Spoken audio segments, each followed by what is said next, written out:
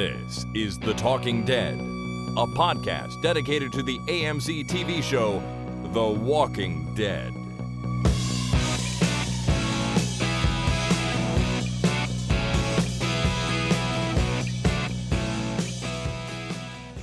Hey there, everybody. My name is Chris.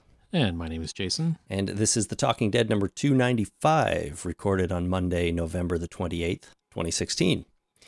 Jason. Chris. I am not getting sick. Okay, good luck with that. Usually when people say that, that means that they are getting sick, and you're screwed, buddy. I am willing myself to not get sick. The problem is I can feel it in my throat a little bit. When I was walking home from the subway today on my way home from work, I got a little more winded than usual. I mean, I always get a little bit winded because I'm a fat bastard, but today I just felt it a little bit more. And Soph is struggling with a bad cold right now, and I'm worried, but I'm trying to have mind over matter, and I'm not getting sick. I give it 6 hours, and then you're screwed. So by the time I go to bed tonight, I will be suffering not being able to sleep. Right around that point, that is correct. Frickin' hell. Well, good times for me. I'm going to try not to shout into the microphone. Going to try not to, make my throat worse, and power through. You know what? A remedy I heard when I was in China back in the late 90s, 1997 to be precise, September of 97. I was in China, and we gave a bottle of maple syrup to our translator at the time, and he said that he thought that maple syrup was an elixir to help with having a cold. You take a shot of it to help prevent a cold. Really? I swear this is exactly what he said. He was very thankful for us giving him maple syrup as a gift, because that's what we brought to give out as gifts. He was very thankful for that, and he would use it as a remedy to help not get colds. So what you need to do before you go to bed is go upstairs, get yourself a shot glass, get some maple syrup, take a shot of maple syrup, and use that as a preventative measure for your cold. I've always thought that you do that with whiskey, not maple syrup. I don't know. Maybe I'll try both. When in China. Yeah, that's right. That's a good gift, though, for China. It brings something distinctly Canadian. Yeah, well, that was the thought. It was either that or mitts. Mitts, a toque. Mittens. A toque. Toque would have been nice. Yeah, they have toques in other part of the world, but they just call them hats. Yeah. Right. It's a knitted cap or something like that. Yeah, exactly. A lot of controversy over how to spell toque, but we'll get into that on a different podcast someday. Let alone balaclava. Oh, my God. That's a whole different thing. Not a toque. Okay, well, we're here to talk about The Walking Dead, not toques or maple syrup or anything else like that. And the first thing, though, is an entry in our Record Your Favorite Scene competition. If you don't know what we do, what we have done in the past and what we're doing for Season 7 is running a contest for you, the listener, to record yourself performing a scene from any episode of The Walking Dead, and then send it in to us. You can record it on your phone, your computer, whatever you have available, and then get it to us. And at the end of the season, we will choose our favorite one, and you'll win a big fancy prize pack. So here is one of the submissions now, which we typically do. We play the submissions throughout the season as they go. And this one comes from Vince in San Jose, California. When I was a kid, I asked my grandpa if he ever killed any Germans in the war. He wouldn't answer. He said that was grown-up stuff. So I asked if the Germans ever tried to kill him. But he got real quiet. He said he was dead the minute he stepped into enemy territory. Every day he woke up and told himself, "Rest in peace. Now get up and go to war." Then after a few years of pretending he was dead, he made it out alive. That's the trick of it, I think. We do what we need to do, and then we get to live. But no matter what we find in D.C., I know we'll be okay. Because this is how we survive. we tell ourselves that we are the Walking Dead.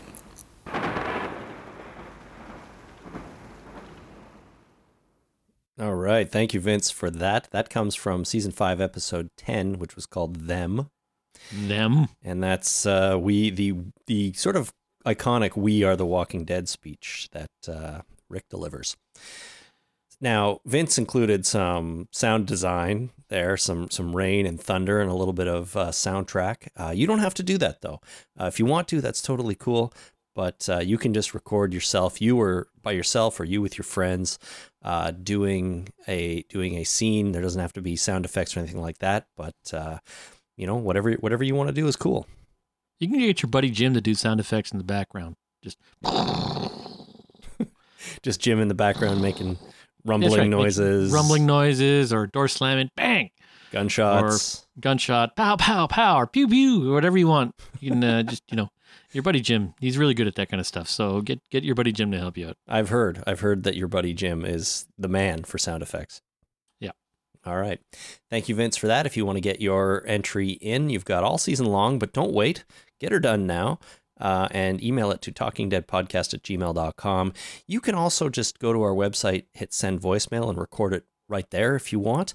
That's super easy for you as well. But usually the best quality is achieved by, say, using the voice memo feature on your phone or whatever, if you have something like that. So thanks everyone who sent one in already. And if you want to do it, record it. talkingdeadpodcast@gmail.com is where to send it.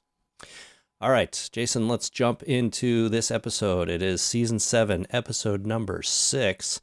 And here's what it was called. Episode 6, Swear. Well, I swear. Swear. Swear. Swear. Why are they getting so creative? They're getting really creative with these title names. All right. Thank you to Taylor on the internet, Lauren in Massachusetts, and Gareth in Germany for sending in those title reads. Delightful. Yeah, very, very, very good. We had 3 this week. We may have only had 2 last week, but if you want to read the title, I know we ask a lot of everyone to record stuff and send it to us, but this is an audio podcast, and it's great to hear listeners' voice on the show. So this is why we do it, and it's fun. And if you want to read the title of an episode, again, record it any way you can, and fire it off to us, and we'll play some title reads with each episode. Sweet. All right, man, let's recap this sucker. We open on a beach. Not a lot of beaches in The Walking Dead. This is the first beach. The first one, yeah. Fear the Walking Dead has some beaches. It does. But this may be the first beach we've seen on this show. We see a beach and we hear some voices. So I have a question about the beach. Okay.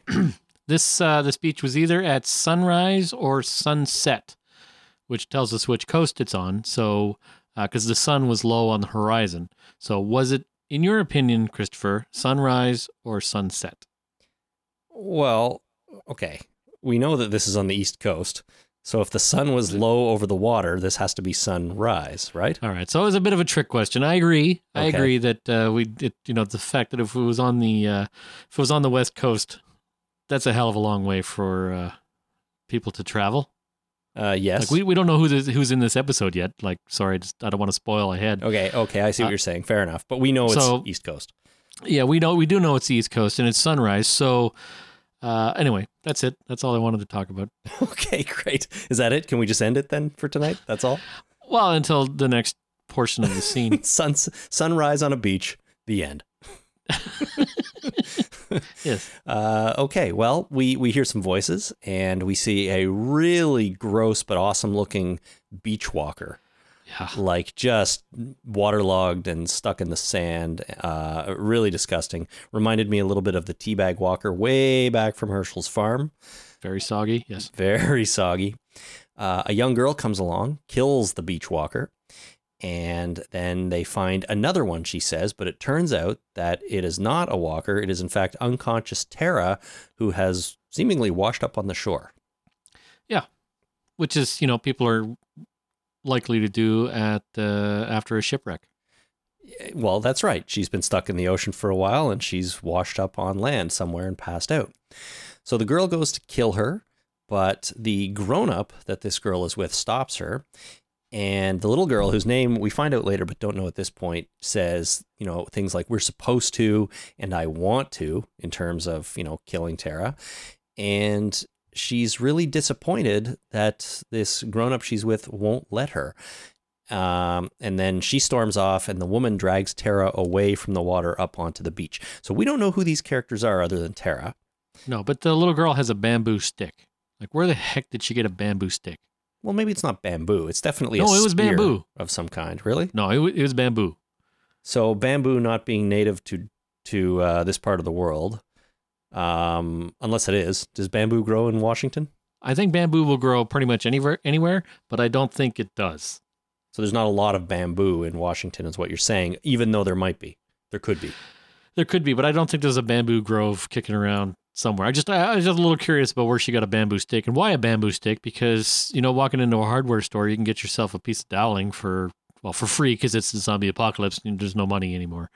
So you can get yourself a nice piece of doweling or, find a broom, break off the broom part. Again, you got yourself a piece of doweling. But this little girl somehow found, chose, and then used a bamboo stick. Well, I don't know. Is there an advantage to using bamboo for this kind of thing? Like, it doesn't strike me as being especially strong.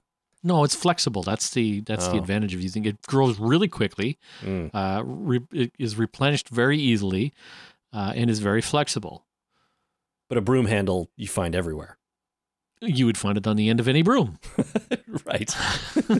Very good. So anyways, she has a spear weapon. They both seem to, and she's using it to stab, walkers and almost Tara until this lady stops her. That's it. The woman drags Tara away. We go to the opening credits. So pretty quick cold open this week. And when we come back from the credits, we are in a flashback, and it is of Heath and Tara in the RV that they took on their run. So they're sitting there, they're talking about how they haven't found very much. Heath says they've gone farther than they were supposed to, and they have been gone 2 weeks now, which was supposed to be the length of their run. And Heath is really struggling with the idea or the fact that they had to kill all those people at the satellite station. Yeah. And he starts saying things like he doesn't think it was necessary, but he understands now. You kill who you have to survive, is what he's telling Tara. And he said that nobody is in this together anymore. Everyone is just killing each other because that's what you do, because there's, it's too dangerous when you encounter someone new to try to accept them into your group. So there's just no such thing as working together anymore, except on a sort of a micro scale, right? There's Alexandria, and everyone there is cool with each other. But as soon as an outsider comes along, you just kill him. Right. And he's upset about that, which I can sort of understand. It's a lot of killing. It is a lot of killing, but it's the zombie apocalypse. What are you going to do? Yeah. I mean, in the zombie apocalypse, it sort of killing comes with the territory. Yeah. But they drive away, and Tara is shown to have one of Negan's guns. It has Lucille carved into the handle, which we've seen before in the Alexandria Armory, so I guess she took it. We cut back to the woman who pulled Tara from the ocean in a house, reading, lying on a bed.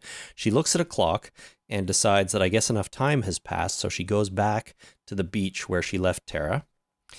And she finds Tara still unconscious, or so we think. She leaves her some water, a dried fish, and one of the spears, and then kind of goes off and sits on a log somewhere, just sort of out of sight, kind of. Yep. Turns out Tara was faking unconsciousness, and after the woman leaves, she gets up and gathers the supplies, has some water, looks at the fish, and then follows the woman away once she gets up to go. Right. So Tara's okay. Tara's back. Were you excited to see Tara and Heath again? I am very excited to see Tara and Heath again. Okay. It's been something like 9 episodes since they left.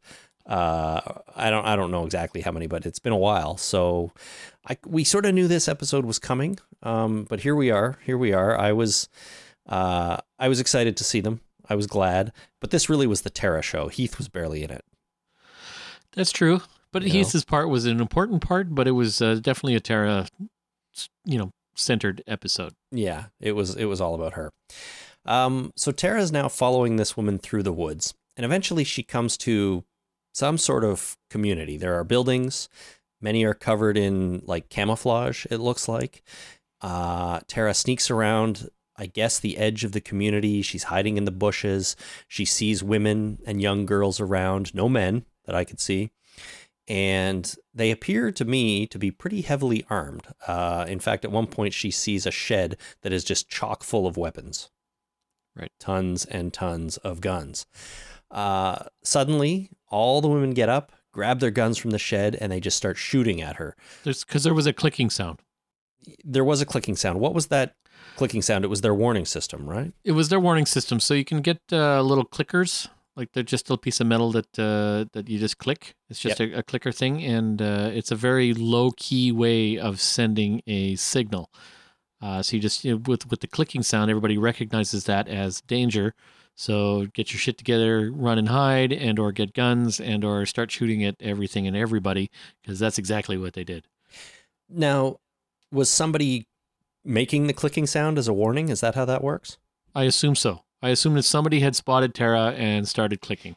Oh, because you know what? Now that I think about it, there was a quick shot of a woman up in some sort of like lookout tower, right? So I'm thinking she got a look at Tara, who is an intruder sneaking around, started the clicking, which signaled everyone to grab their weapons and just start firing. Right. Yeah. And Tara, did you notice Tara's weapon? She had the spear, or what did she have? It was a chisel on a stick.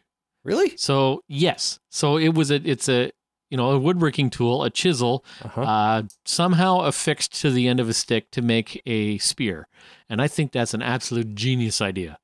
Well, if you can fasten the chisel to the stick strong enough so that it's not just going to break off as soon as you poke something, that is a good idea.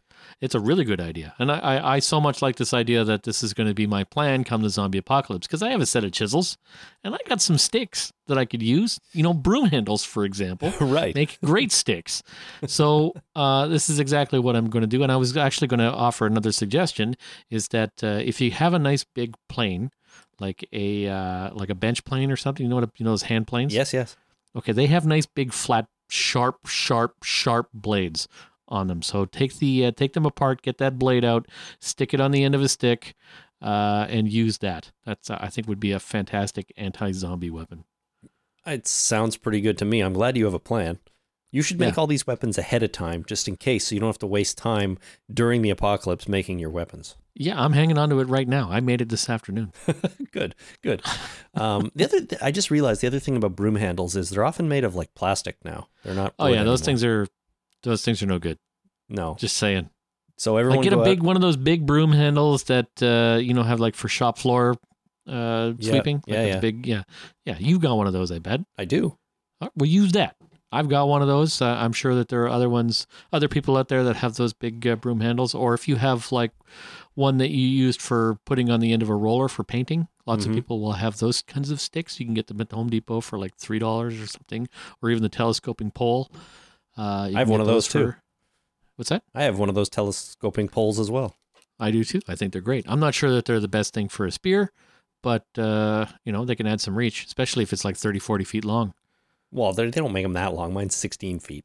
Well, you can stick them. 16 feet is still really friggin' long, my friend. I know. I use it to trim the big tree in my backyard. Nice. Anyways, we digress. So all these women jump up. They grab their guns. They start shooting. And there's a fair bit of chaos. Tara's running around trying not to get shot. Women are just shooting wildly at her. Eventually, Tara comes face to face with one of them and manages to knock her down and grab her gun and points it at her. The woman on the ground says, "Go ahead." But instead of shooting her, Tara turns the gun around and butt ends her in the face, in her forehead, maybe trying to knock her out. It's still, this was supposed to be a nicer option than killing her. Yeah. But it's really, really mean. Okay, but like those rifle butts, you do not want to get butted in the head. That's pretty much a death sentence too, right? You're getting smacked in the head with that thing is not an insignificant act. No, but it depends on how hard you hit someone, and it's better than having a shotgun blast to the head. I mean, come on.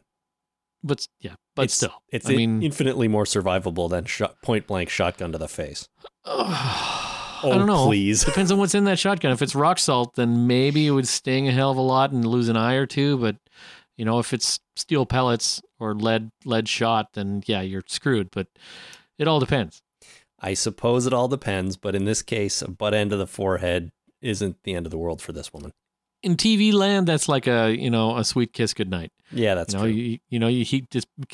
Tara might as well have kissed her goodnight and she fell asleep right there because she was so darn tired and comfy.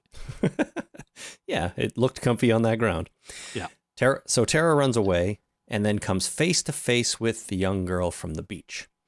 So this is where we start learning some people's names. The young girl is Rachel, and she says, we're supposed to, as in we're supposed to kill people, I guess. And before Rachel can pull the trigger, though, the woman from the beach, who is named Cindy, runs up and stops her from shooting. And then all the rest of the women arrive on the scene. Cindy is there defending Tara, saying, don't kill her, even though that's what we do. And Tara's kind of trying to plead her case, saying she'll just walk away. I'll just leave. I came here by accident. I don't know what I'm doing. I'm lost. I'll just leave.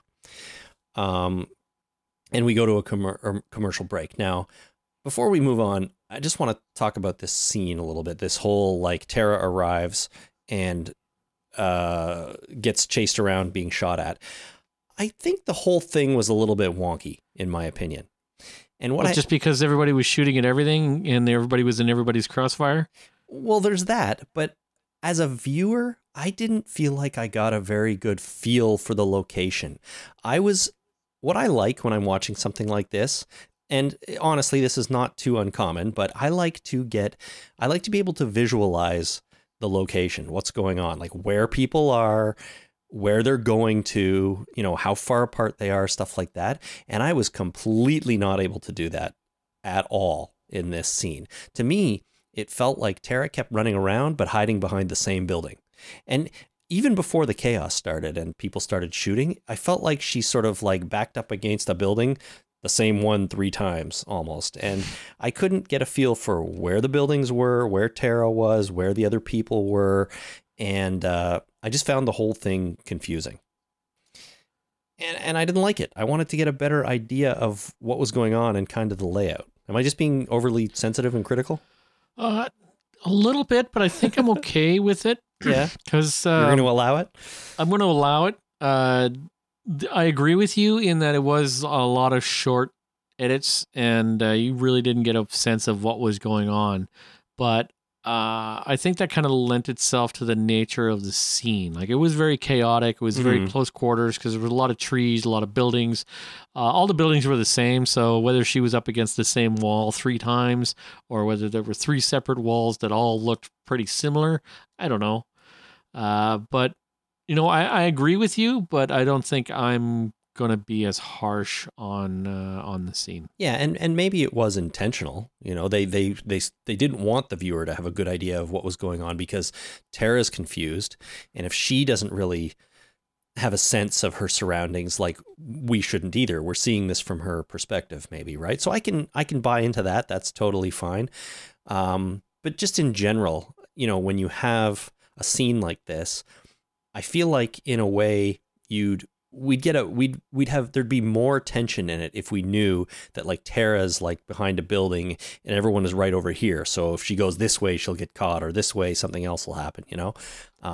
But maybe that's just me. I can see why they might want to make it intentionally confusing as well. And I'm not too upset about it, but I watched it a couple of times and both times I'm I have no idea where anybody is in relation to each other. And that's not amazing. So we come back from a break and we're back in a flashback again. Tara and Heath, they have come to a bridge that is all blocked off. And it sort of looks like somebody created a safe house here, almost like they've blocked off both ends of a bridge, thinking, you can only be attacked from 2 directions on a bridge and you don't have to worry about the other 2 directions, which sort of makes sense. No, it's a really good idea, other than the fact that you're absolutely trapped unless you have a system of getting onto boats, which I assume that they would. That's a big I think assumption. Well, if I were planning to build a community on a bridge, I'd be like, there's a good chance that we're going to get hemmed in here because, that's our whole point. So I'm going to want to get away from here somehow. So maybe we should go find a boat and just tie it to one of the, tie it to a little dock that we'll make down on the river. Mm-hmm. Yeah, I can see that. Like, it sounds like a good idea to try to make a little community on a bridge. Practically, though, it almost in a way leaves you more vulnerable because, yes, there are 2 less angles to defend from, but there are also only 2 ways you can be attacked and you can get stuck quite easily. The only problem I would have with this is the amount of space that you could use for farming. Like, you have a limited real estate that you can grow to, right? I mean, fishing would be a big part of your diet, I would assume, because you just, you're at home, you're just standing on the bridge, might as well throw a line in and see what you catch. Yeah, exactly. So, I think the boat option would be the best way to go because that gives you your escape options, essentially. Now, and your travel options as well. If you get hemmed in by zombies on both sides, you can always, rappel down to the boats on the river and then go to wherever you need to go, pick up whatever you need to pick up, come back, and then climb back up onto the bridge. I guess so. Now, we did see, as Heath and Tara are walking along here, some like dead crops, it looked like. So someone, I think, was living here and actually trying to grow some stuff. There were old tents. They come through some tarps that were hanging, and they get to a big couple of dump trucks that have emptied big loads of sand onto the bridge. Yep. Tara goes to pull something out of the sand, like a big bag, but she ends up exposing a whole bunch of buried zombies. So as soon as she pulls that bag out, they all start kind of crawling out and they attack. Now, Heath manages to get up and run back the way they came, but Tara is on the ground. She's a little bit getting overwhelmed, and Heath can't get back to her, so he disappears back through the tarps, like he's run off and left her there. Bastard. Yeah, I felt pretty angry about that when I watched this, that Heath just left her there and Tara was in trouble. We take a break for a commercial, and when we come back, we're back in the present in the town of women because there's no men there, and she's handcuffed to a radiator. 3 women come in. We've got Natanya, Kathy, and Beatrice. Natanya, I thought it struck me as an interesting name, an odd name. Natanya. Bit of a cross between maybe Natalie and Tanya, or Natasha and Tanya. It would be Natasha and Anya. Maybe Natasha and Anya, yeah. Yeah, a combination of Natasha and Anya, or Natalie and Tanya. Something like that. It's a name I don't think I'd heard before, and I apologize if I'm offending all the Natanyas in our listenership now. Well, I would think that Natanina Louise would be a good name. Natanina Louise. Natanina Louise. Okay, well, if you have another kid, maybe you can use that name someday. That's right, yeah. So, they come in, they're talking. Tara says that she hears bells, and they explain they use them to redirect the dead. So they use bells and the clickers that we heard earlier to, signal warnings, I guess, and also, as she said, redirect the dead. Ring bells and they follow the bell noises. Natanya mentions that they've been relatively safe there because it's a clear area, and she says it's due to evacuations and barges. So she's kind of saying that people were taken away on barges into the ocean at some point way back. That's interesting. It is. I mean, does that mean there's a community of people out on barges somewhere? Probably not. Well, there's probably a community of undead on barges somewhere. Probably wandering around, occasionally falling in the water. Yeah, exactly. Just wandering around in the circle. A big party barge. I feel like we've talked about the zombie party barge before. We have in the first season of Fear the Walking Dead. Right. When they were on the boat, they passed a zombie party barge. That's right. Good times. Well, we have them in both shows now. Tara says that she was traveling with a friend and that she was working on a fishing boat. And when questioned on it, she says it was a larder. Yeah. A larder fishing boat. That made perfect sense to me. Oh, yeah. At the time, it made sense. I didn't question it at all, frankly. Yeah. Now, Tara explains what happened at the bridge, that she got knocked off, and she ended up washing up on the beach. And then Natanya explains that their policy as a community is to shoot strangers on sight. They don't ask any questions. If you're new and you approach, you get shot and killed. And that's why that's what they tried to do. That's right. That's what they were trying to do when Tara first arrived. But in this case, they spared her because Tara spared Beatrice's life, who's the one she butt-ended on the ground. Yep. So I guess they figure that's, you spare one of us, we'll spare you. But at the same time, they don't know what to do with her now, because now they have this visitor that knows something about them, and they didn't kill her, and they've never had this problem before. Right. So we cut to nighttime. They bring Tara into another house where they're having dinner. Natanya now introduces Cindy, who we know from earlier, and Tara thanks her for saving her life, and they decide to eat and talk, which you do at a dinner party, right? Yeah, especially if you're having fish. That's right. We come back from a break. We're at the dinner. Tara is eating like crazy because I guess she hasn't eaten in some time. And Natanya sort of has decided that she wants Tara to stay. She explains that they keep the village a secret, and, Tara can stay there, put down some roots. And she offers to go look for her friend, meaning Heath, and he can stay too. So this is where the conversation turns to the, where are all the men? Because they're offering, Heath the option to stay there. Mm-hmm.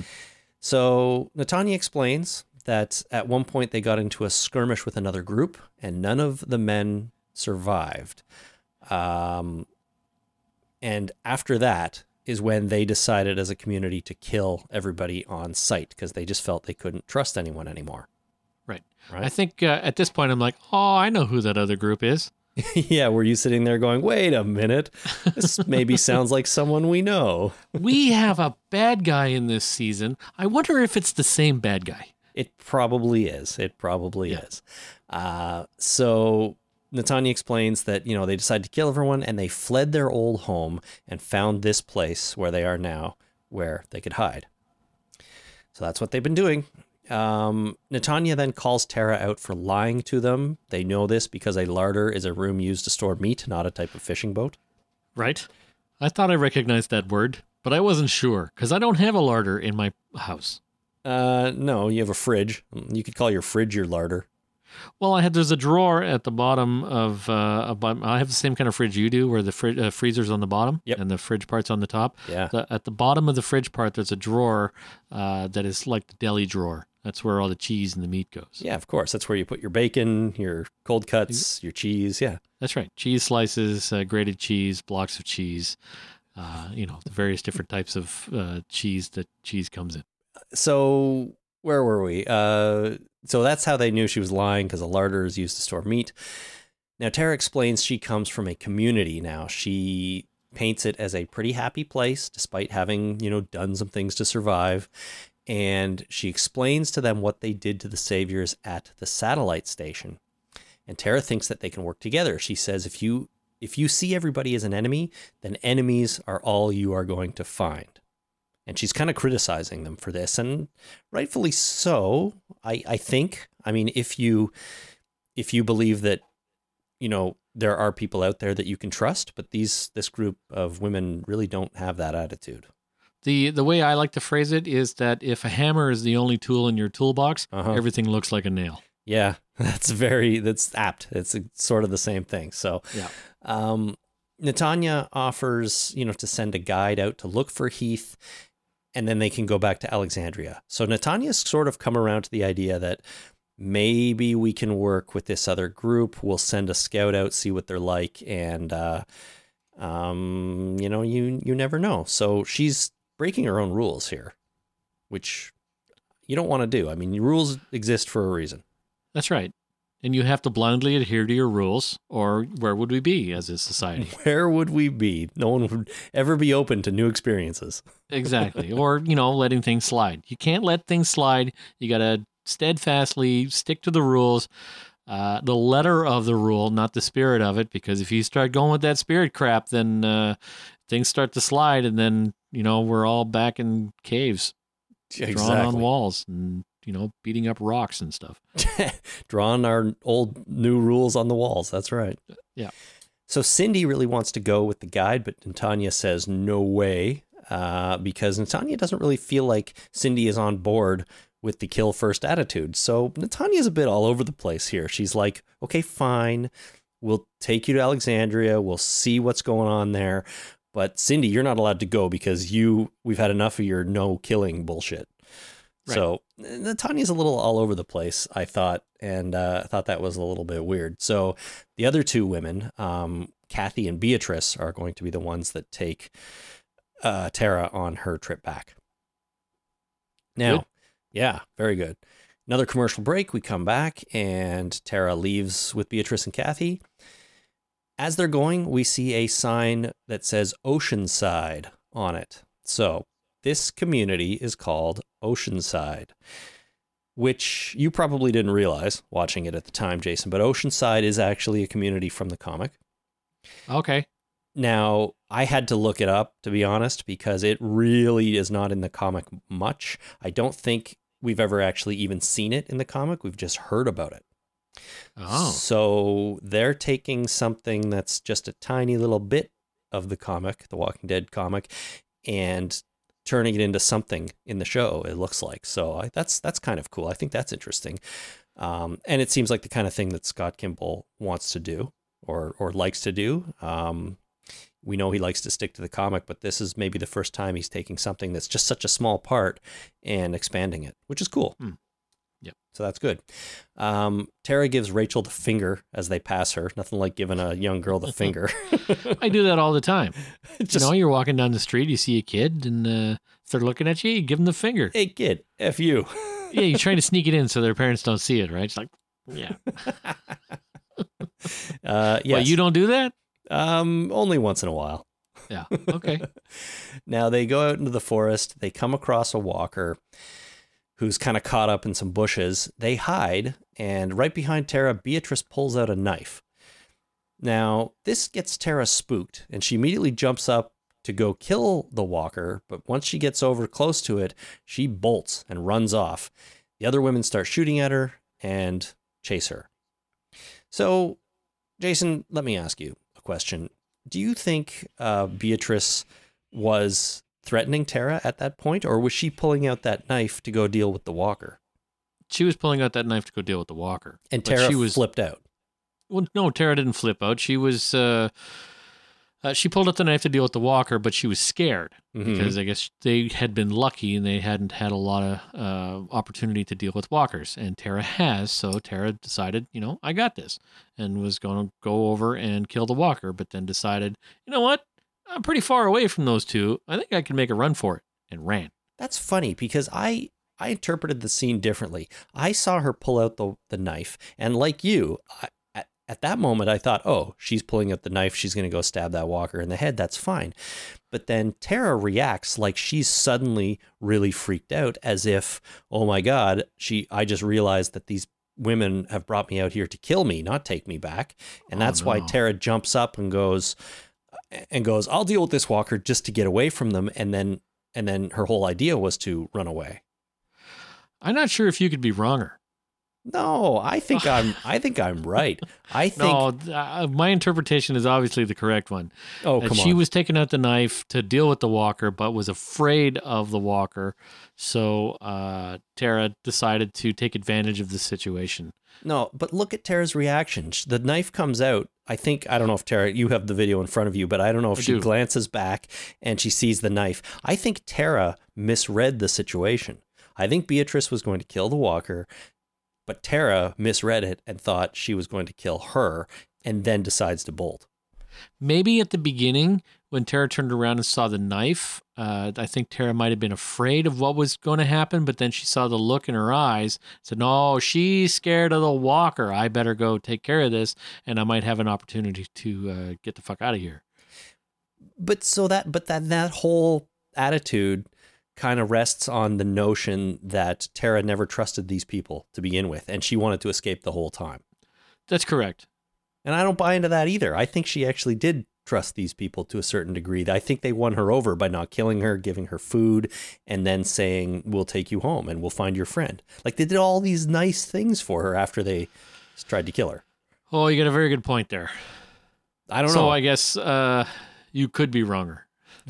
I could be a little bit wronger. A little bit wronger. I think you're a little bit right, and I'm a little bit right, which makes me right. Okay. I'm afraid. Jason is right, everybody. But there's obviously some different interpretations of this scene. So let us know what you think. Send in your feedback on that. Tara's running away. She falls down a hill and kind of rolls down. She manages to hide from them for a minute. Kathy comes nearby and Tara attacks her. They fight, but Kathy gets the upper hand and ends up pointing her machine gun at Tara. So That's not a machine gun. Well, what is it? It's an assault rifle. What's the difference? I'm not even sure I want to ask you what the difference is. Machine gun is belt fed. If there was a belt of ammunition going off into a big can full of ammunition, that could be a machine gun. Machine gun is a 2-person job. Generally mounted on vehicles or on a tripod? No, they could have mounted on a tripod or a bipod or a machine gun nest. A couple of guys behind sandbags can do just fine. But machine guns are meant for anti-equipment, not necessarily anti-people. So there's no such thing as a single operator handheld machine gun. There's a thing called a saw, which is a device for cutting wood. I know what that is. I think it's called a saw. I think it's a support area weapon. It's like you see beefy army guys on TV carrying these things. It's got the big it's got a big can on it that's sort of shaped like a home plate in a baseball field, and it's full of ammunition. Okay. That's kind of a support high rate of fire machine gun type thing, but it's not really. It's kind of like a light machine gun. You know what's going to happen now, Jason. Yeah, I'm going to get all kinds of emails, so help me out here to explain to Chris that thing that she's holding is an assault rifle and not a machine gun. Okay. Kathy points her assault rifle at Tara. Excellent. And Tara kind of asks her to let her go and explains that, they know about the saviors at the satellite post, but Kathy says there are more saviors, not just those saviors. And, Tara realizes that the saviors are the ones who killed all the men at the Oceanside community. Right. And Kathy says it was every boy over 10.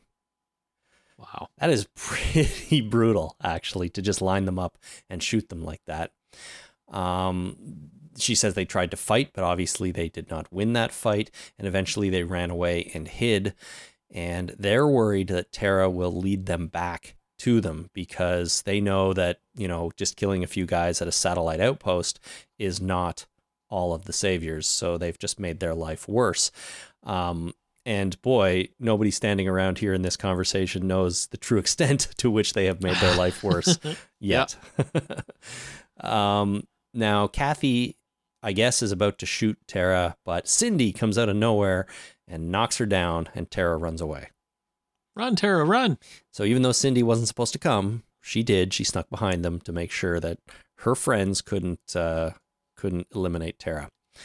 So Tara runs away. Eventually, Cindy catches up to her, and she makes Tara swear that she will never come back and never tell anybody about them, not even her own people. So she's saying, I'll let you go, but you have to not talk of this place ever under any circumstances. Just like Fight Club. You do not. Yeah. First rule of Fight Club is there is no Fight Club. Is that it? You don't talk about Fight Club. Come on, sorry, man. Sorry. It's been a while since I've seen that movie. It's a guy movie. You have to go now for that infraction. You have to go watch it 3 times. Ooh, 3 times. 3 whole times. My favorite part about Fight Club is the Brad Pitt character and how he really exists in that film. It's my favorite part. That's your favorite part? Yeah. My favorite part is he has all a lot of of the presence. different body, the reading of the different body parts from the first person. I am Jack's spleen. Yeah. Okay. I haven't seen it in a long time, but I have seen it. That's not one of those movies that I've missed and should feel bad about. Yeah, but you've also failed your Fight Club pop culture reference in this episode. So now for that, your penalty is to watch it 3 times. The first rule of Fight Club is wear a green shirt. that's not wear it. no shirt. Sorry. Can't even get the fake rules right. No. Okay, so what's going on now? So Tara swears that she won't reveal them to anybody, and Cindy is kind of worried that, Tara might think that they can use them for something or get something out of the Oceanside community, and they just want to have nothing to do with them. So she swears to this, and then Cindy agrees to take Tara to the bridge to look for her friend. After a commercial break, they're at the bridge, and they are devising a plan to get Tara across, because I guess that's the way home. And the plan is Tara's going to run while Cindy covers her, and she says they'll have to do it quick because Kathy and Beatrice are coming for them, so no time to, delay. They jump down off the wall on one side of the bridge, and a whole shitload of walkers come out from the other side, from behind those tarps that were hanging kind of halfway through where the sand pile is. Surprise! Yeah, that's right. We didn't, they knew they were there, but I guess Tara forgot or something. And we have a whole new category of zombies. We have sand zombies because they're all identical. They were all covered except for one. Except for one, except for the important one. Yeah, that was not a sand zombie. That was a non-sand. That was a Heath type zombie. A Heath type fake out zombie. That's right. So here's what happens though. So they start going across the bridge. All the walkers come out. They both get up on a row of cars, run along the row of cars, and when they get to the end of the row, Cindy drops down and starts, shooting, basically covering Tara as she plows her way through the big crowd of zombies, killing some, knocking others down, and eventually Cindy runs out of ammo, but just in time for Tara to make it through. So she gets through the big zombie crowd, which is exciting. Now we flash back to Heath leaving her there, and what actually happened is that he shoots the zombie off of Tara that is, holding her down at that moment, and she gets pushed off the bridge by the zombies. But just before she goes over, I believe she yells, "We're in this together," and he responds, "I know." So this is a completely different take on what you think happened in this scene, right? Yeah. Kind of. See, Yeah. I thought originally it was Heath abandoning her and running off. But really what happened is he sort of disappears through the tarps, I think gets up on top of something, and ends up kind of helping her because he can't, by shooting one of the zombies, because he can't get near her. There are just too many around. And what I thought was interesting is that it never seems to be that Tara, the character, thinks Heath abandoned her. And that's why she said, "We're in this together." And he says, "I know." Right. That seems to be only something they wanted the audience to think for a short time, which kind of is annoying. But again, I'm not too upset about that. But I just think it's interesting that at no point does the character of Tara think she's been abandoned, which is cool. It is cool. Right? But back in the present, now Tara thinks she sees the zombie Heath, Heath fake out walker. Yeah. And I really did too at first, because it really does look like Heath's hair. But it turns out to be a woman, not Heath. It happens. Would you have been pissed off if they'd killed Heath off screen like that? Off screen? No, I don't think so. I was thinking that it probably was Heath. Yeah. I got faked out. I completely bought into it. I'm like, well, that's Heath's hair.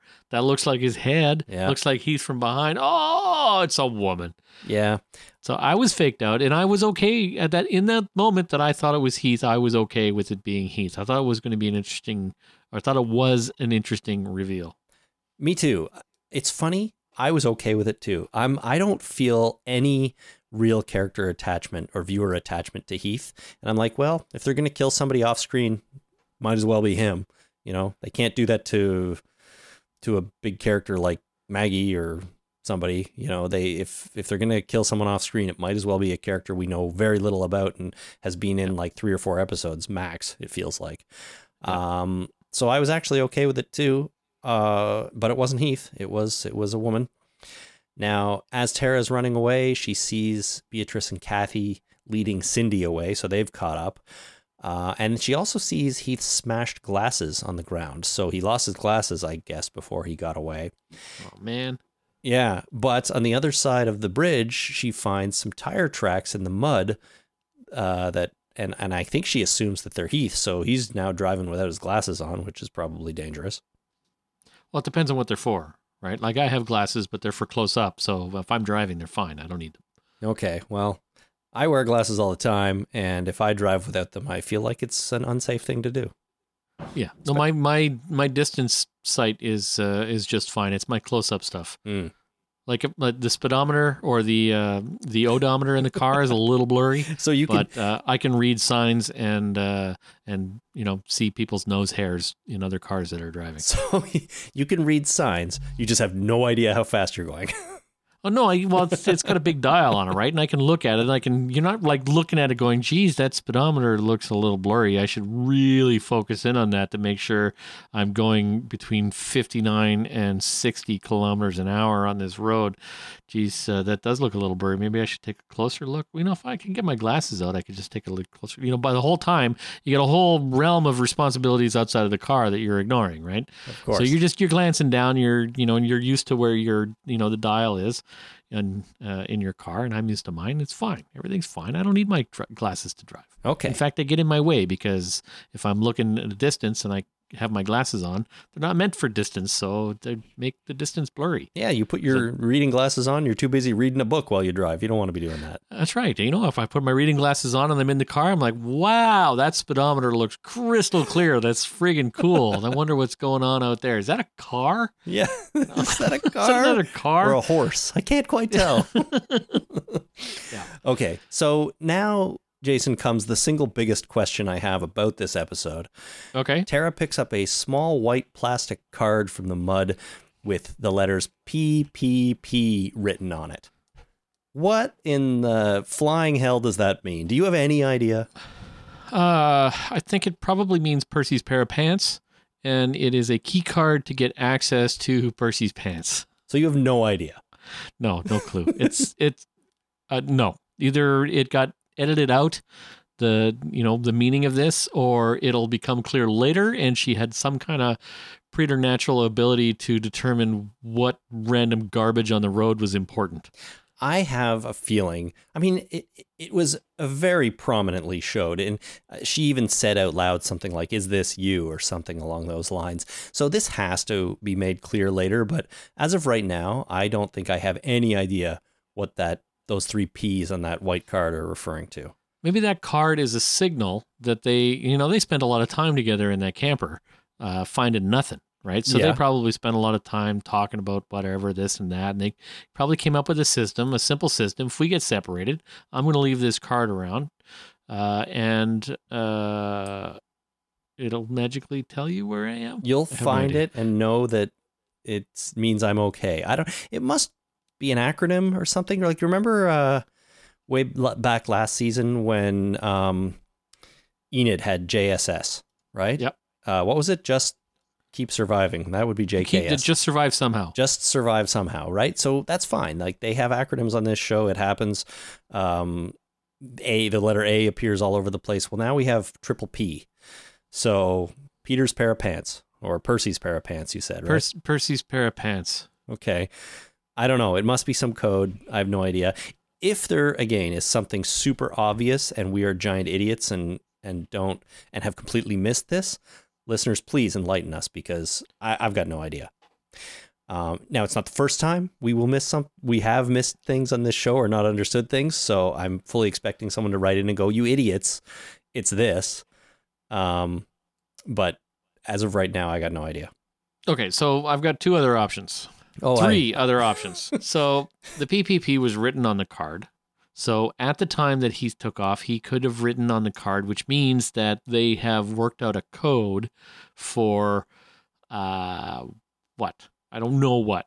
So this, whatever that's PPP means, is part of a code that they've put together. Maybe it's a reference to I have no idea what it's a reference to, but it's a reference to something to look up where he maybe goes. It's a grid reference for a map. Well, I have no idea. I was going to say it's a location. Like it's, they have a series of acronyms for locations. Like if we get separated, I mean, that seems like an awful lot of advanced planning for something like this. But let's just say it's like PPP means you go to this location.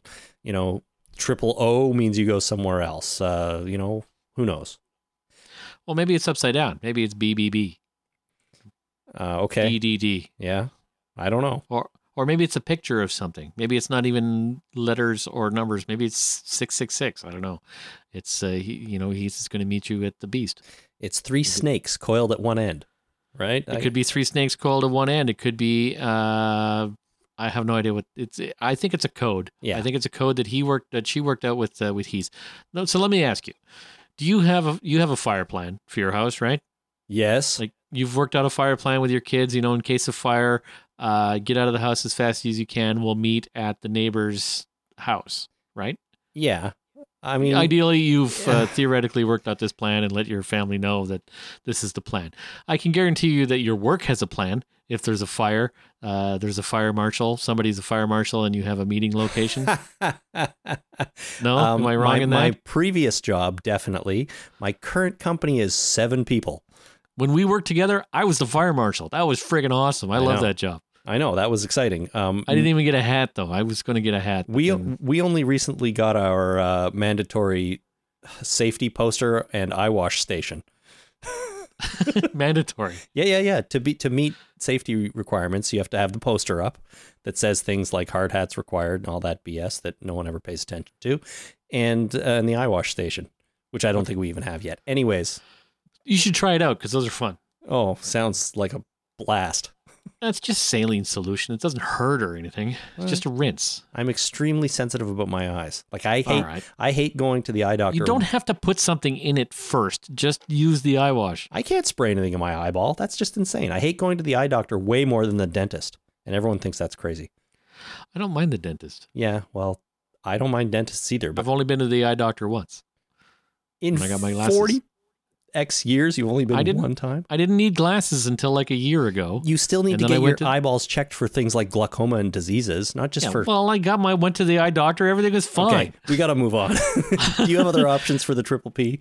Okay, so my point is that you have a plan with your family. Yes. It doesn't sound like you actually do, but you should.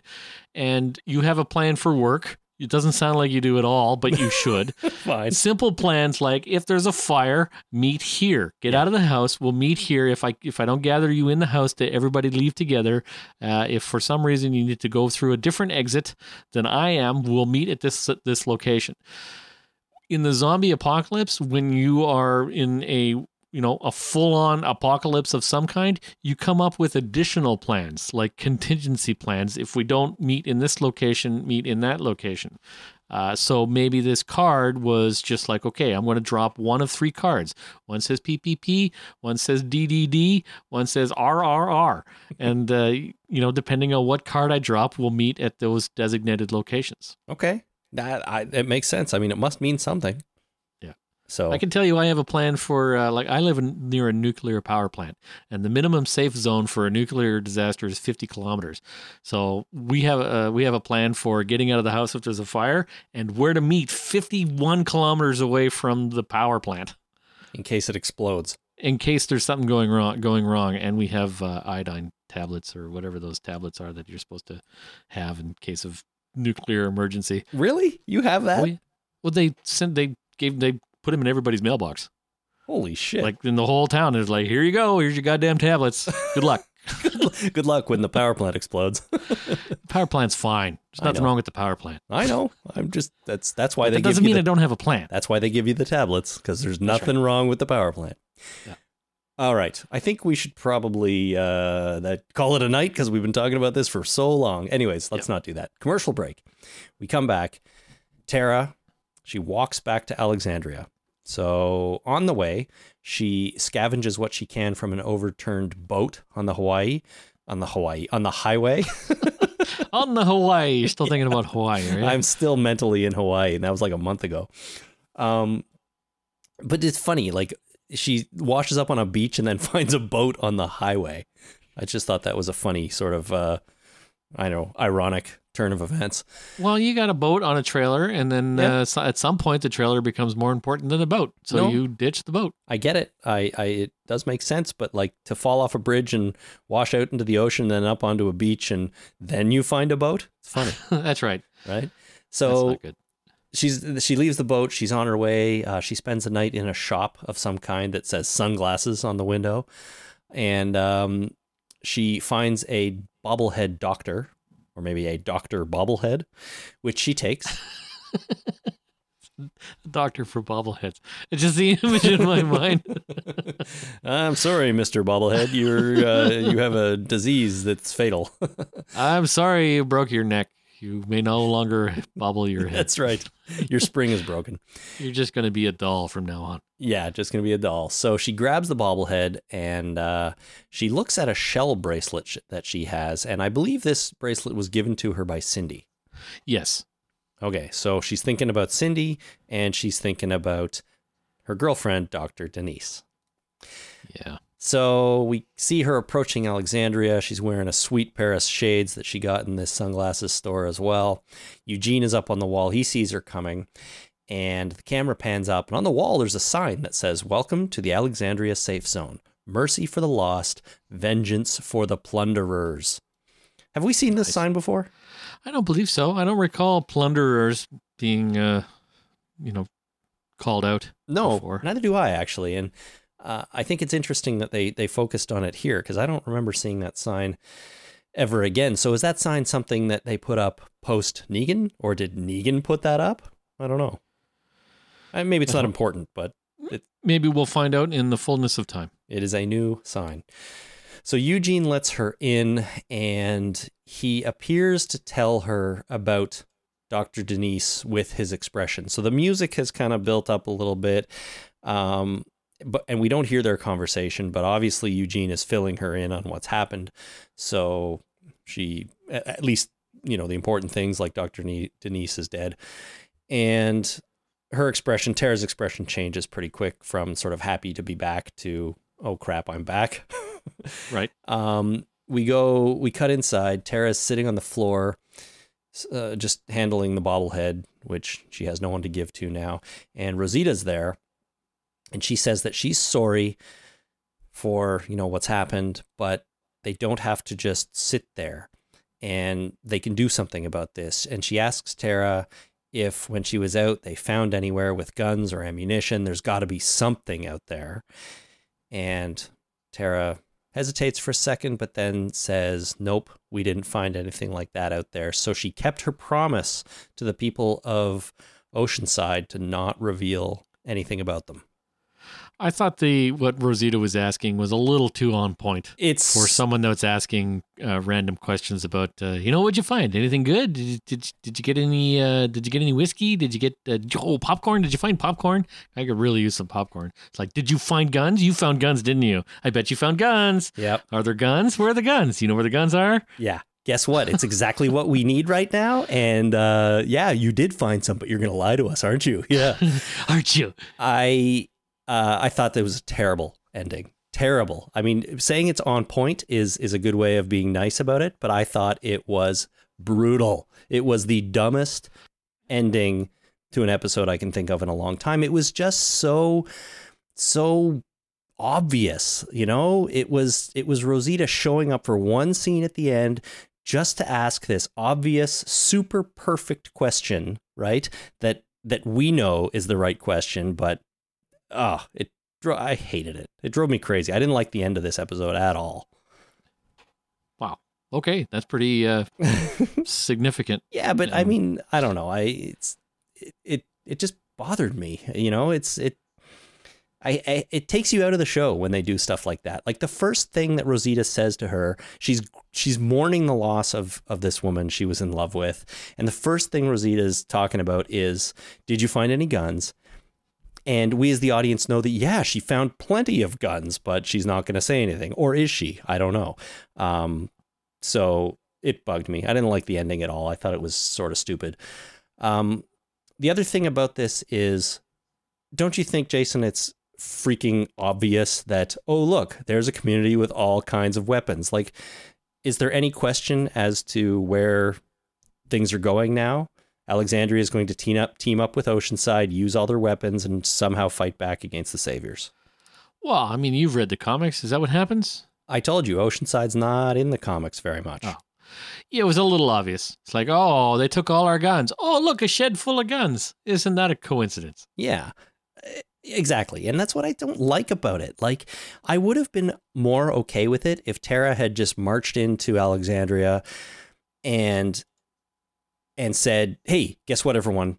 There's a huge shed full of guns at this place called Oceanside, and that's it. Because it, just break her promise straight up, because she's going to break it eventually anyways, right? We know she's going to find out that Negan's terrorizing her, and Negan killed Abraham, and Negan killed Glenn, and now she's going to struggle with, well, I have to do something. I have to say something. And she's obviously going to say something, because why go through all this rigmarole if those guns are never going to be seen again, or Oceanside's not going to be a part of the show anymore because they want to be secret. Don't forget that Dwight killed Denise. And Dwight killed Denise, right? He's a savior. That's what's going to push Tara over the edge. Yeah. So just, part of me wants to say, just get on with it. Don't try to play this bullshit like we think Tara's going to keep this secret forever, because she's not. And just be upfront about it. Again, they're trying to manipulate us again, Jason, and I don't like it when they do this. Yeah. Yeah, she's going to crack when she finds out that Dr. Denise is dead and Dwight did the deed, that she's just going to freak out. There's a lot of a D alliteration there. That was pretty good. I didn't listen to what she said between the last time I talked and this time, thinking of that. Great. Thanks. Just so you know. Dr. Denise is dead and Dwight did the deed. That's correct. It's pretty good. I like that. So anyways, I in general, I didn't mind this episode. I thought it was okay. I like to see Tara again. The internet was not so kind to this episode. But you know what I think was not kind? What? How much they made Alana Masterson run after having a baby. She spent a lot of time running in this episode, and I just think it was mean. She did, and there was the scene where running through the forest, she really seemed out of breath. Yeah. Like, I don't think that was acting. I think she was really huffing it there. Yeah, and then on the top of it, when she got back to the bridge, she said, I'm going to run. Run's one of my favorite things. It's like, I thought that was funny and added in afterwards, maybe even ad-libbed, because she really had to run a lot in this episode. It was very run-centric for Alana Masterson. It was. But she pulled it off, I think. She did pull it off. It was, she's a professional. She did her running. She knew what she was signing up for. She read the script. She's like, holy shit, I got to run that much? I better get my shit together. Better start practicing, yeah. Yes. Well, overall, like, most of this episode, I didn't mind. A lot of people said, boy, was it boring. Boy, did nothing happen. But there was just a few big-ish problems. One for me was the ending. And then the other thing is, a lot of this just seemed like it was telling us the same thing again. Oh, look, Negan is really evil and really terrible. He lined up all the men and executed them. Yes, that's awful. That's terrible. But we've seen him execute people before. We've seen him do terrible, terrible things. They don't have to keep stressing this to us. I think we get the point. Yeah, I don't think Negan could get much terribler. No, he is the most terrible he could possibly be. He's the terriblest. Until he kills Judith in cold blood, then he might take it to the next level. I thought he did that one episode when he fired up through that window. I'm like, oh my God, he killed Judith. Oh my God, that's right.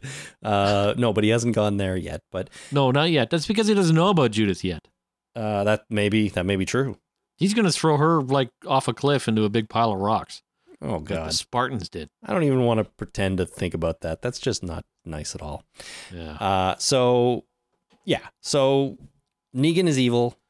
Bad, or at least we already know that. Tara's back. That's good. I was happy to see her. Heath was barely in this. I was kind of meh on that, could take it or leave it.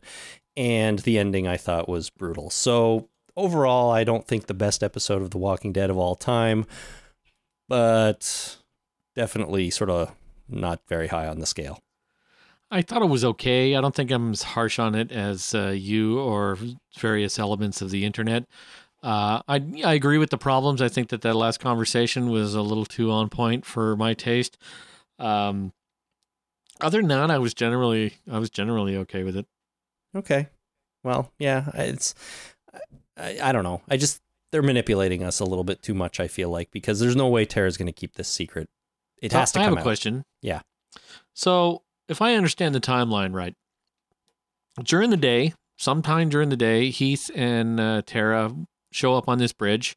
They go down into the bridge. They pull out this sack of treasure that they feel is extremely important.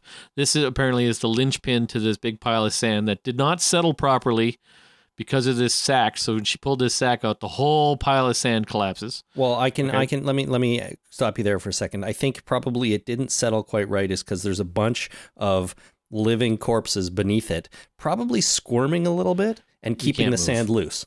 If you're buried under even 50 or 60 pounds of dirt, you cannot move. Come on. You could move a little bit. You try it. Fine. Come over this weekend and bury me in my backyard. We'll find out. Done. Done and done. Okay. So, all right. That's neither here nor there. That's not my question. So this whole thing comes down. Bunches of sand zombies come out, and Heath and Tara get separated. Tara goes over the edge into a river. Correct. All right. She washes out to sea. Yeah. Overnight. Because it's daytime, and then we've determined that the next time we see her, it's the next morning. Is it the next morning, or is it like a couple of days? Has she been floating for a couple of days? If she was floating for a couple of days, she'd be dead. True. I think that's probably safe to if you're unconscious. So I assume that she was conscious the whole time that she was in the river and in the ocean, because you fall unconscious, you tend to sink and or drown. Yes. So she was conscious the whole time until she got to shore, and she was so exhausted that she just fell asleep. That's what she said. She got to shore and passed out. All right. Right. Okay. So during that time, middle of the day until the next morning, let's say 10 hours, she got washed out to sea and didn't make it to either one of the shores in this river. Yep. She was managed to tread water, but not make any headway towards either of these shores. Is that plausible? Well, I think so. Maybe they were very close to the coast, and she just got washed, like she was in the ocean kind of before she knew it. I don't think that river was very fast moving. Well, no, it didn't look like it, but I don't know. That's all I can say. It doesn't seem that plausible. It feels like she'd fall in that river and just be able to swim to shore, you know? Oh, now I'm in a river. I should swim over there because it's close. Yeah. For whatever reason, though, she was washed out to sea. Maybe that river was especially quick moving, had currents we aren't aware of. I don't know. I mean, someone from Georgia might be able to give us some insight onto the river system down there, but well, it's not Georgia. Sorry, it's Washington. It's supposed to be Washington, yes. It's supposed to be Washington. It is Georgia. And I remember I used to live in Fort McMurray, which is on the Athabasca River, and that was a very fast-moving river. Mm-hmm. And I think if you fell into the center of that, the center moves faster than the shore, right? Pretty hard to get out of? Because it's, I think it's pretty hard to get out of, but not impossible. Sure. Right? And if you've got 10 hours to swim, you know, there's a good chance that you might be able to snag onto a branch somewhere on the edge of the river. Maybe she didn't have that kind of time. Maybe she was in the water for 10 hours, but only in the river for 30 minutes. Like maybe in 30 minutes she was out to sea, and then she washed out a bit, and then the tide changed and she came back in, and I don't know. It does seem kind of unlikely. I'll give you that. All right. Well, I was curious as to what your take is on the physics of falling in a river and being washed out to sea and then being washed ashore. Yeah, no, it seems a little bit crazy, and I think I'll just add that to my list of things about this episode that don't quite work very well, although I didn't really think of it at the time. The river was not fast moving. No, you see. It would have taken hours to get down to the ocean. All right, well. Maybe she fell into a dinghy, like one of those rubber dinghy things that you buy at Canadian Tire or Walmart or something. Yep. The inflatable dinghies. Maybe they had a bunch of inflatable dinghies floating around, and that's what they did their fishing on. It's like, oh, we're going to go sit in the dinghy and fish. Yep. Because people do that, and it sounds like fun. And they need an escape plan for a bridge, and the dinghies are there. So maybe she fell over and then over the side of the bridge and then fell onto a dinghy and then fell asleep. It's like, I hope Heath is still alive. And she's out. And then she woke up the next day and the dinghy had sprung a leak and sank. Okay, well, It was nowhere to be seen. yeah, I mean, sounds just as plausible. Why not? Okay, I'm going to go with that. That's more fun. All right. And I think of the dinghy as blue and yellow. Great. Blue and yellow dinghy. She falls asleep, goes out to sea, and then falls in the ocean. That's right. Okay, very good. Jason, it's time to take a short break, after which we will read some holy crap moments. Cool. So stay with us. Sweet Annabelle is seen reclining on an ocean swell as the waves do lather up to lay her down till she's fast and sleeping. Oh well, I guess I'm something of a ne'er-do-well who fell asleep at the pealing of the steeple bell. I'm on track and keeping but on. If I could only get you oceanside to lay your muscles wide, it'd be heavenly.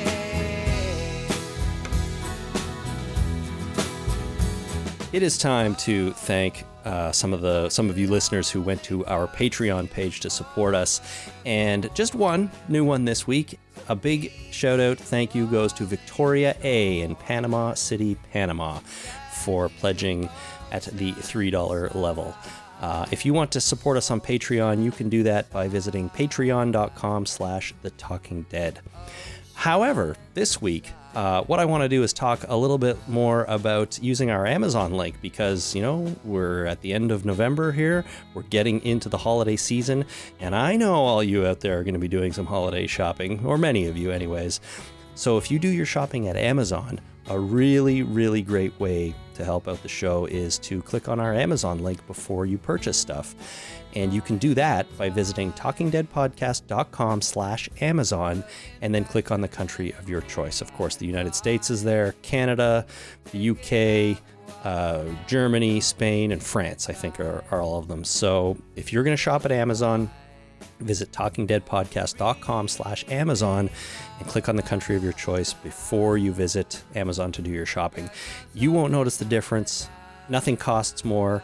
You can buy whatever you want, and a tiny little cut comes to us, and we have no idea what you're purchasing. So your privacy is guaranteed, and it really, really helps out the podcast. So talkingdeadpodcast.com/Amazon before you do all of your holiday shopping. Get you oceanside to lay your muscles wide. It'd be heavenly.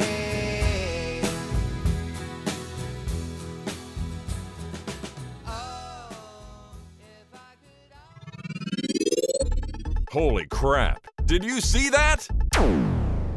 All right, back to the show, Jason. It's time to read some holy crap moments. Are you ready? I am super awesome ready. All right. So the first one is longtime listener Gemma in South Wales. She writes, "My holy crap moment was poor Eugene's tears as Tara arrives home in sunglasses. His face told her all she needed to know." Which I kind of agree with. I felt bad for Eugene, but his face should not have told her a damn thing, in my opinion. I would have actually liked to have heard a little bit more of that conversation in my mind. Episode was over, my friend. We didn't have time for actual words. We just had, we knew what was going on. So I assumed that Eugene was crying because Eugene's a big crier. He's a good crier. It's good to get a good cry out every now and again. Yeah. And he's upset that, all kinds of people died including Dr. Denise.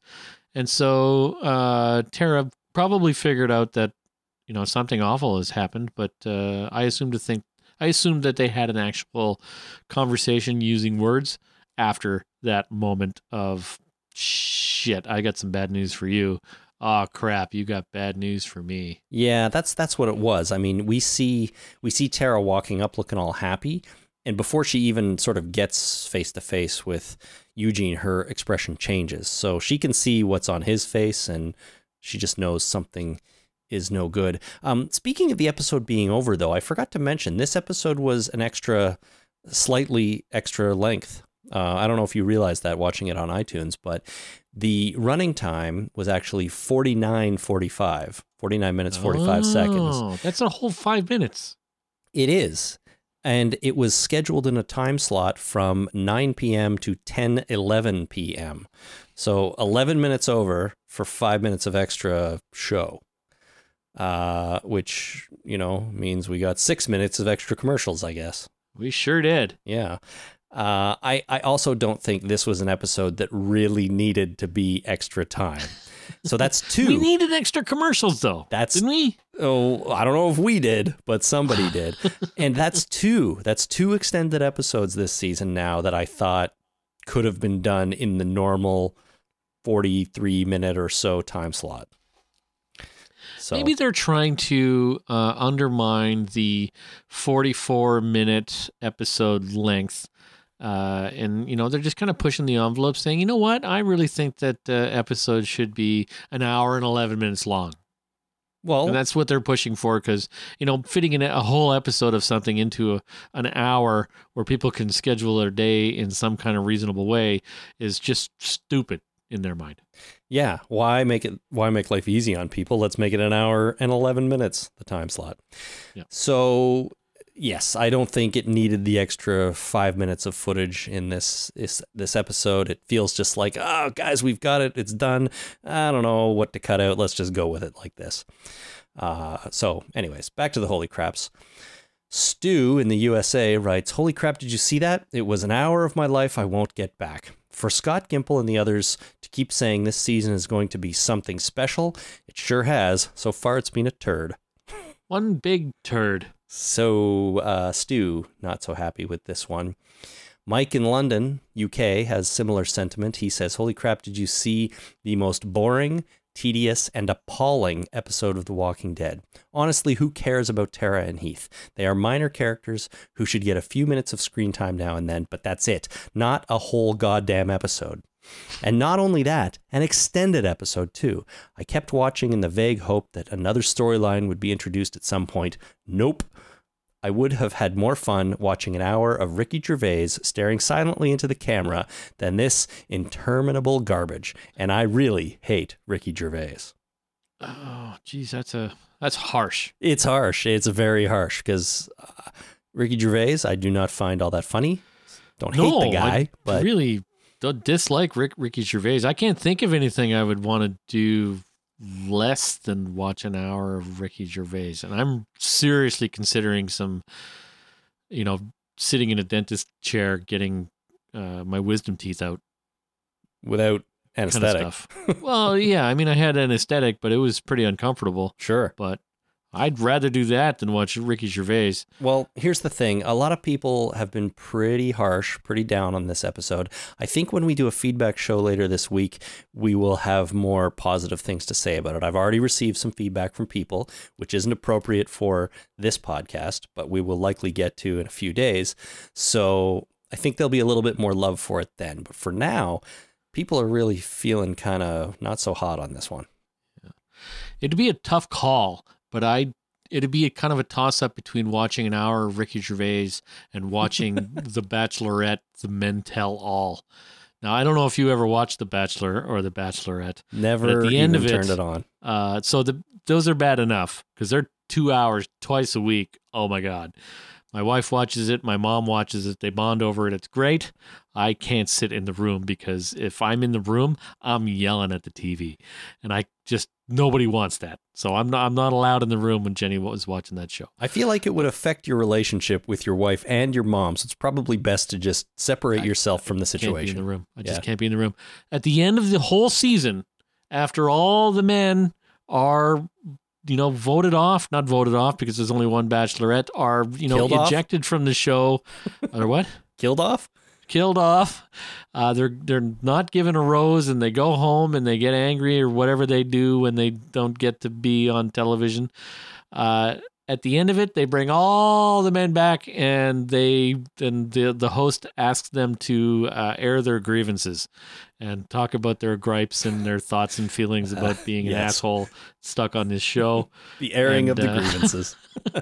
So This is the men tell all, or at the end of The Bachelor, they have the women tell all thing. Oh, It's like a terrible. condensed. I don't even know. I can't even describe how awful and icky it makes me feel. Just repeatedly being punched in the face by a wet salami.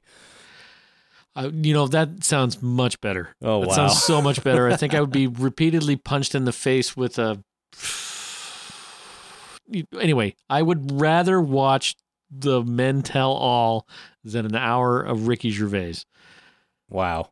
That's pretty But harsh. it's a close one. It's a squeaker. I'll grant you that. But Repeatedly being punched in the face by Ricky Gervais. There you go. as long as he's not talking or doing comedy, fine. In fact, that might be the funniest thing he has ever done. I might. Oh, this would be tough. If I got a lot of money for it, I'd get repeatedly punched in the face by Mike Tyson. But I'd need some cash to recover and for pain and suffering afterwards, because that guy's like a fucking freight train. Well, he's a boxer, and he could kill you if he punched you in the face that many times. Well, I'm hoping that he would take it easy on me, but I'd do it for $10 million. I'd stand in front of Mike Tyson and take a punch for $10 million. One punch, $10 million? Yeah, I would need a lifetime of surgery afterwards. And hopefully he would have mercy on me, because yes, he could probably kill me. If anybody, if Mike Tyson's agent is listening, let's set this up. What, Don King? Well, I don't. He's not listening. I'm just saying. If anyone out there has a line to Mike Tyson, this could be your 5 minutes or your 15 minutes of fame, Jason. All right. Sorry, that really went off the rails. Next up, Sean on the internet. Holy crap. Brown blood from the waterlogged zombie. Nice. I'm kind of getting tired of seeing desiccated old walkers with bright, flesh red blood. Yeah, bright, fresh red blood. It's a little detail, but I appreciate it. So yeah, no red blood for zombies. They're all rotted and gross. It needs to be brown or black or gray or something. Gross. Yes. Sally on the internet writes, holy crap, I enjoyed a bottle episode. Good writing, new setting, Tara's fun personality, and more world building. Motivations made sense, and I love that they're taking a group that had no development in the comic and introducing them early. So there's somebody who enjoyed it. Good. I'm happy. Thank you, Sally. Noop J on the internet, my holy crap had to be the dreadlock fake-out walker. Haven't we seen this plot device a few times now?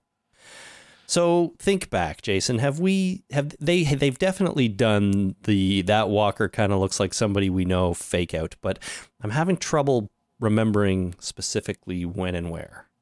I'm with you. I don't recall. This seems like a standard trope type deal, but I can't recall specifics. I know they've done it, but all right, we'll have to go back and watch all of the episodes again. Got to start over.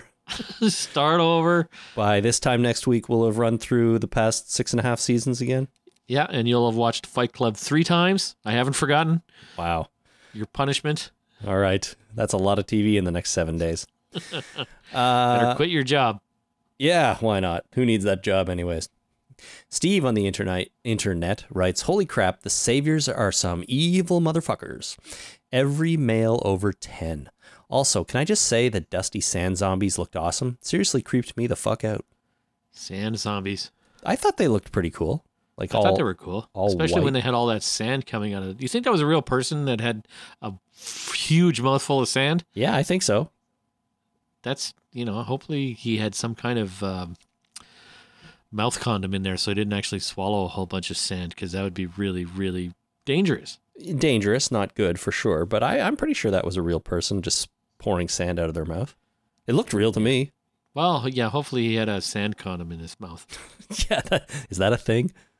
I don't know. They have mouth guards, and I assume they have large latex rubber sheets that you could probably fashion into something that you can fill your mouth full of some kind of unedible substance and not worry about getting it into your saliva glands or stuck in your teeth. And can you imagine how much sand you'd be getting out of your mouth for like weeks afterwards? I sure hope he was wearing some kind of prosthetic in there. Yeah, I hope so too. It's never fun getting a mouthful of sand. So yeah, it's happened. Not to mention dangerous. Like if you just, somebody scared you, you would take you'd be inhaling sand, and that can't be good. No, it's like chewing glass. Not a good idea. It is glass. Well, that's what I mean. Yeah. Okay, quickly. Michael in London. Holy crap. I'll never look at a sand pit the same way again. Yeah, exactly. You never know what might be hiding under there. Yeah. Tim in California. Holy crap. Did you see that whole episode full of non-holy crap moments? About halfway into it, I thought it was a really boring episode. But then I remembered that every season has a few episodes that are character and plot driven. After I realized that, I enjoyed the episode a lot better. The walker scene on the bridge at the end of the episode made it all worth it. So he's talking about the walkers at the end of the episode when Tara had to fight her way through, not the sand ones. Same walkers, just different time. Right. And I agree. I think that was actually a pretty fun scene. If a little unrealistic to have Tara just sort of run through like that with someone shooting a assault rifle behind her and, you know, picking off zombies, but it made for some good entertainment. Good work, Christopher. Thanks, man. I learned. Until next time one comes up and I call it a machine gun again. Yeah. Georgia in Melbourne, Australia writes, holy crap, did you hear Tara and tell Heath the same thing that Glenn originally told her about scavenging?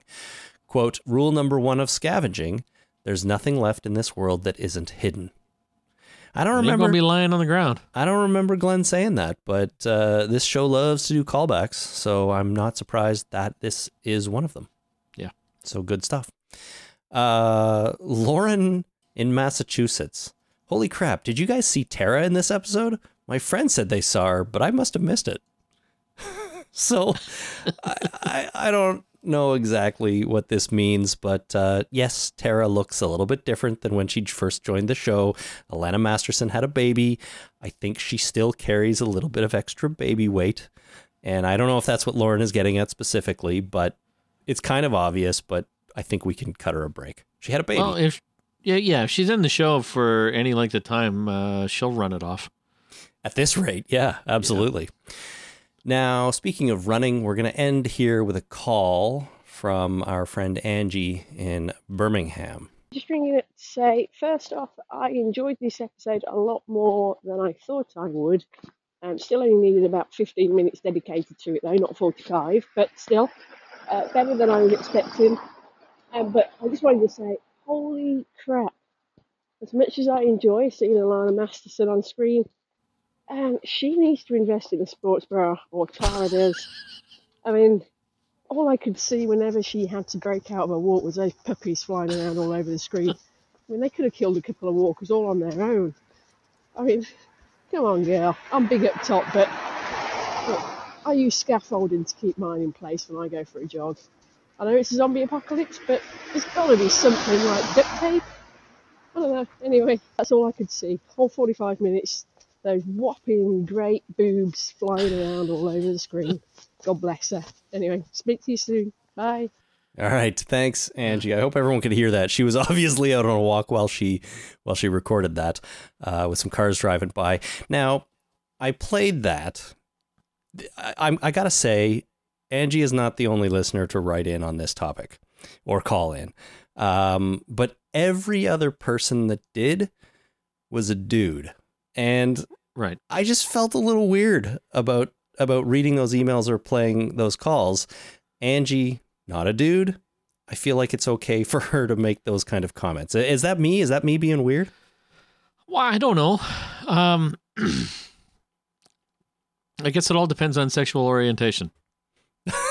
I didn't even consider that, but I just, you know, I think a lot of people were thinking this. Some people wanted to talk about it. Angie spoke from personal experience. And boobs is a funny word. And it's funny. The more we can get boobs on the podcast, the better. No, I'm not even sure about that. So, no, I mean, yeah. Okay. No. Yes. The sentiment is good, but yeah, really. So, it's not a podcast about boobs. Oh no, there's an idea. Let's move on before I say something else stupid. Well, we could do that podcast because it would be called The Talking Boobs, which fits right in, frankly. Yeah, wait a minute. Isn't that what we're already doing? That's what we're doing right now. A couple of boobs on the internet talking about a TV show. All right. Thank you, Angie, for that call. And thank you to everyone who sent in your holy crap moments. That's going to do it for this. We're going to end on that note right there. And that's going to do it for this podcast. So we'll be back later in the week with the feedback episode. And in the meantime, if you want to get in touch with us, send your email to talkingdeadpodcast@gmail.com. That's also where you can submit entries and record your favorite scene contest or title reads. Make sure you do those too if you want to. It's fun to get both. And with the contest, you might win a big prize pack. Next week on the show, I'm going to add something else to the prize. So make sure you tune in to find out what that is. And where else? You can also find us on Facebook at facebook.com/thetalkingdead or on Twitter @talkingdead. And if you want to send us a voicemail, you can go to our website, talkingdeadpodcast.com, and click on send voicemail and record it right into the phone. I got a message from somebody earlier today that I would have liked to include it on here, but he overpowered his microphone too much and it was really distorted. So please just watch out for that. I don't mean to make this too difficult for everyone. I feel like I am, but if it's really distorted, it's not going to sound good. So do what you can. Anyways, thank you so much. And use our Amazon link when you do all your shopping at Amazon, talkingdeadpodcast.com/Amazon, and then click on the country of your choice. All right. We'll see you in a few days for the feedback show. Until then, my name is Chris. My name is Jason. Thanks for listening. Bye.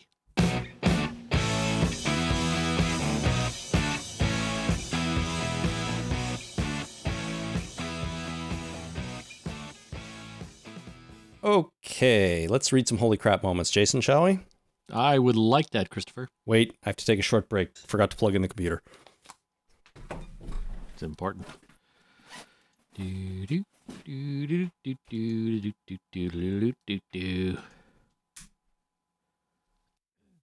8-way arcade joystick. This snappy 8-way joystick beckons you to play with it. It's rugged and not too large. Talking about my penis? No, well, not really. Not intentionally. It's rugged and not too large. And it beckons you to play with it. And it beckons. It's a joystick. Exactly.